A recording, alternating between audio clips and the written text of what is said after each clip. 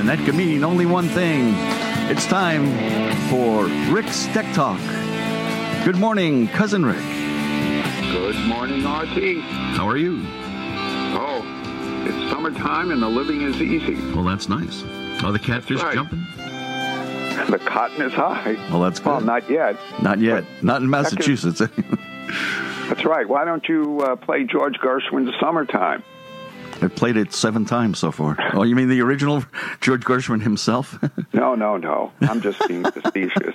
You can play the Brian Wilson version. Yeah, maybe.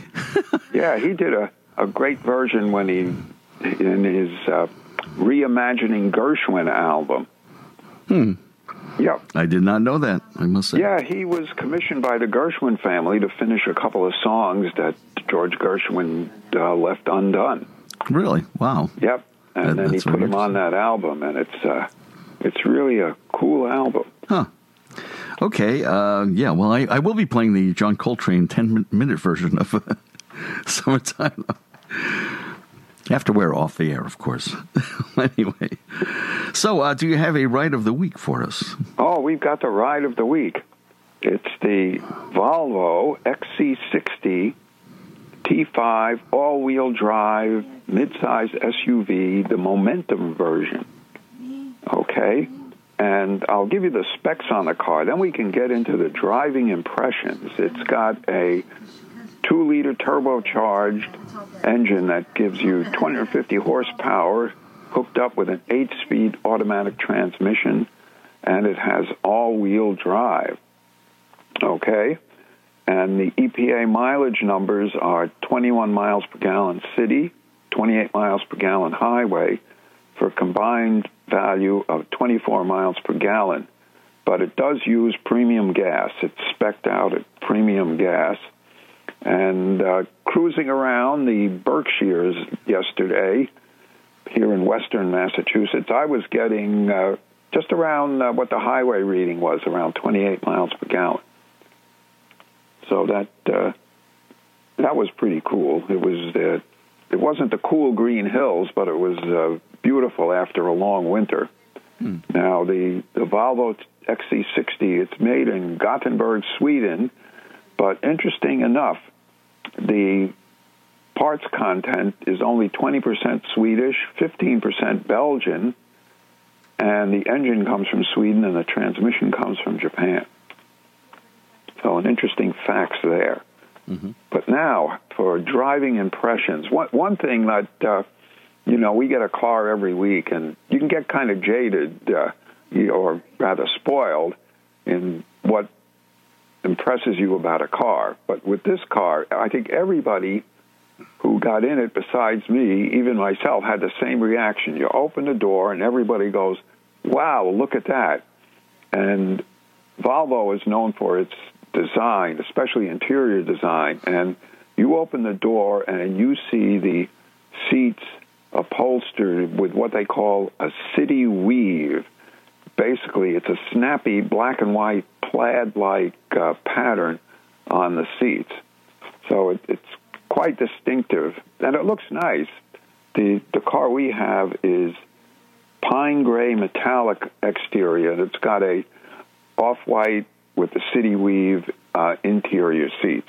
So that looks kind of nice. And also in the car, when I first got the car, I said, it comes with roof racks. I said, I'm going to have a lot of road wind noise with these roof racks unless I can take them off. And they said, well, Volvo wants you to leave them on. And after driving the car, I know why. You get in this car, and it is quiet, even with roof racks on it. You have a nice, quiet ride, and it's comfortable because you have those Volvo seats, and you have a giant touch screen. It's like over 12 inches diagonal touch screen, and most of the functions are touchscreen functions. There's one dial for the volume and turning on the audio system, and another button that you push to get the home screen. But you can learn the touch screen fairly quickly once you play around with it. So if I actually bought the car and had it for longer than a few days, it wouldn't be that hard to get along with. in terms of getting up and running with all the features. And it also has Apple CarPlay and Android Auto for connectivity. And what I liked in this was, you've got Bluetooth. Everybody's got Bluetooth and everything. But with Apple CarPlay, and I used a USB cable to my phone, plugged it in, and bingo, I was streaming, driving through the Berkshires and streaming Hawaii on the radio, KKCR on the island of Kauai. And it's very easy to be up and running with that. I don't like streaming in vehicles with Bluetooth because you've got to go through, some vehicles are easier than others, but you've got to go through the pairing routine. And sometimes it's easy and sometimes it's not. But with this Apple CarPlay and the cable, it was straight off, easy to do. Nice. Now, my only complaint is that there's no AM radio. Okay, and here in the Boston area, the most popular station for news and traffic and weather is on AM radio. So I suppose I could stream it, but it seems kind of, a backdoor approach to stream it on your phone to play on the radio in the local area. But yeah, that is a bit annoying. Yeah, where do you get your Red Sox games? Well, I'm a Yankee fan, so don't tell anybody. Too bad. So I have to stream those. Okay. But Chicago's doing well. The Sox and the Cubs are both at the top of their division. Hey, how about the San Francisco Giants, man? Oh, well, that's number National one. League. Oh, okay. But getting back to the vehicle, the ride of the week, just to quickly wrap it up, the suggested list price for the basic version is about $44,000, but it's got a cool climate package, which with 90-degree weather you really couldn't try out, but which includes heated windshield wipers. So maybe if we get this Volvo in the winter when it's snowing and slushy and everything, I'd like to try out those. And it's got a Harman Kardon premium sound system. The total price with destination charge and everything is $52,000 roughly. So that's the ride of the week, the Volvo XC60. All right, very nice. And anything else automotive? Oh yes. Okay, our buddies at iSeeCars.com came out with their monthly what are the hottest new cars and what are the hottest used cars for the month. And this cooks with a lot of data, but what I took away from the list of the top 20 vehicles that make the list, besides some luxury vehicles, there are 5 hybrids on the list, 2 plug-ins and 3 standard hybrids. The Hyundai Tucson hybrid, which debuted in May, is on the list of top 20 vehicles for sales for the hot-selling vehicles, and the Jeep Wrangler plug-in hybrid, the Jeep Wrangler 4xe plug-in hybrid is on the list, as well as the Santa Fe hybrid, and rounding it out is the Toyota RAV4 plug-in hybrid and the RAV4, the regular non-plug-in hybrid. But what's interesting is that Volkswagen has introduced their ID4 small SUV, which is all electric, and it's become the best-selling electric vehicle in Europe, and it shows up on the top 20 high-demand vehicles in the U.S. So that interesting vehicle facts there. Also, the hottest used vehicle is the Mazda Miata, which let's see, I guess that's the yearning to drive with the top down over the summer. The Miata has jumped into the hottest selling used vehicle because it's a fun car to drive. Wow. When was they don't make Miatas anymore, do they? Oh, yeah. They do? Oh. Yeah. Okay, yeah. Fool me. Okay. Do you have a Musk Minute for us, by any chance? Well, just very briefly, there's not much space news, but he's got some legal action against him, or SpaceX does. I think the county and the state of Texas said they exceeded their allotment of road closures for their launches or aborted launches or whatever. But I think that's something that will be worked out anyway. I guess because, they must like his money down there. Yeah, probably. Yeah. I thought maybe they were getting upset at his, rockets blowing up, but apparently not. Okay, what else do you have for us? Okay, we've got, there's some big news in space. Yeah. As you may know, China has sent 3 of their, what they call taikonauts, we would call them astronauts, to their space station to get it up and running and check it out on a 3-month mission. And this vehicle is roughly the size of what Russia had up there for the Salyut space station. And it's like a large trailer. I think it's 14 feet wide and 50 feet long, but that includes a lot of systems. So for 3 people to live in there for 3 months, it could get a little confined, but it is workable. And what's interesting is that Russia announced, I think it was earlier today, that they want to send some cosmonauts to visit the Chinese space station. So that's an interesting development there to launch those to the Chinese station, because the International Space Station is in an orbit that goes from very far south to very far north, but the Chinese station doesn't go as far north or south. The inclination, as we say, to the equator is less.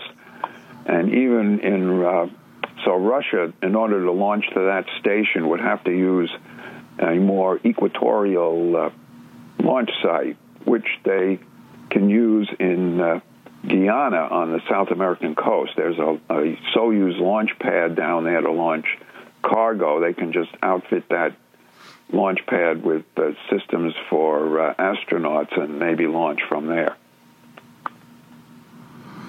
All right. Very interesting. Yeah. And what else do you have for us today? Okay. Well, speaking of space again, China and Russia have announced a joint international lunar research station, which will be set up between, say 2024 to 2035.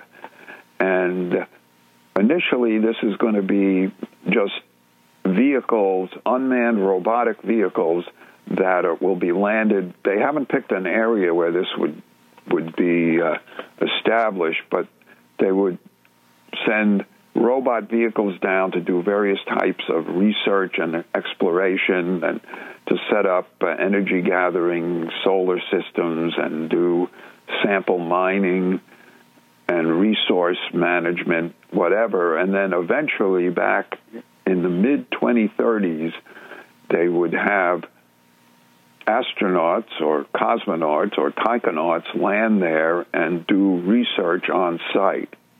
So an interesting prospect, and they also said because it's international, they want to open it up to other countries as well.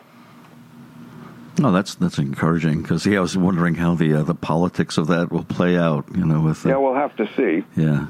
But hopefully, interesting. Hopefully it goes toward more international cooperation. That would be good. Okay. Anything else? Oh yeah, we've got. Remember last week we talked about the coming. It seems to be a supersonic transport race heating up from various companies such as Richard Branson and United Airlines and so on. And now Japan is getting into the action as well. The Japanese Space Agency and several industrial companies over there announced an initiative to perhaps develop a supersonic transport to go between Japan, especially between Japan and the U.S.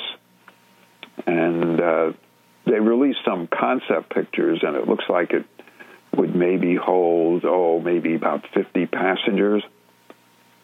At least the concept does. So you'd have to see how this plays out in terms of how big it's going to be, how fast it's going to go, and how economical it'll be, which would be the big thing.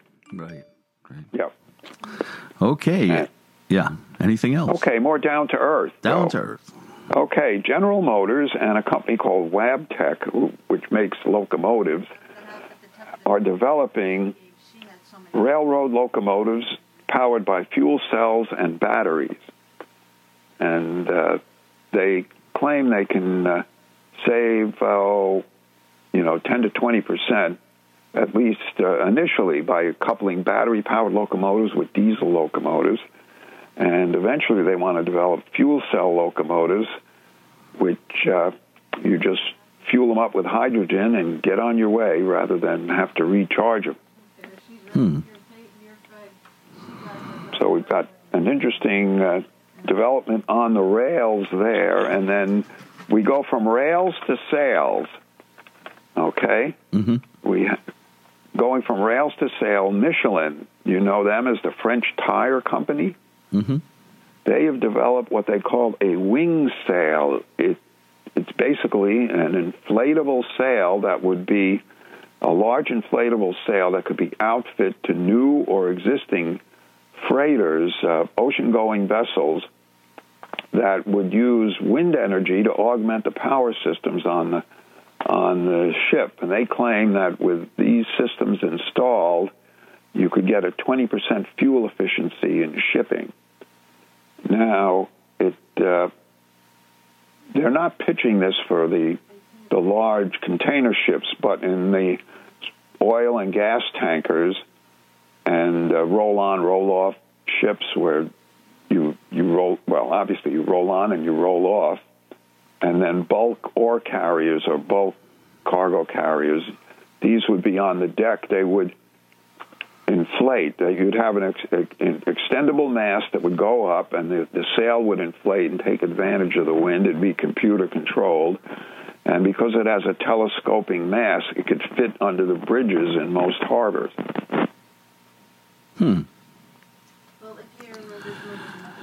And so I presume that this will, again, give savings in terms of fuel. Yep. Fuel and emissions. Right. All right. These sails, you'll see pictures of it that the links will probably be posted when it gets posted as the podcast, the Tech Talk podcast on rpmnewsweekly.com. And the sails kind of look like the Michelin Man, like the white donuts stacked up. Well, these look like the same kind of, they're more like white hot dogs getting bigger and smaller as the sail goes up, and it looks like a sail made out of the Michelin Man. Perhaps not as aesthetically pleasing as the old, sailing ships. Well, actually, you look at them. No, they don't look bad, and they look quite modern. Modern, yes, very modern. Yeah, because it's got that, it's got the lines in it that looks like Art Deco and streamlines and whatever. I'll have to take a look at it. All right, do you have anything else for us today? No, that's a wrap. That is a wrap. Get together. Okay, well, very good.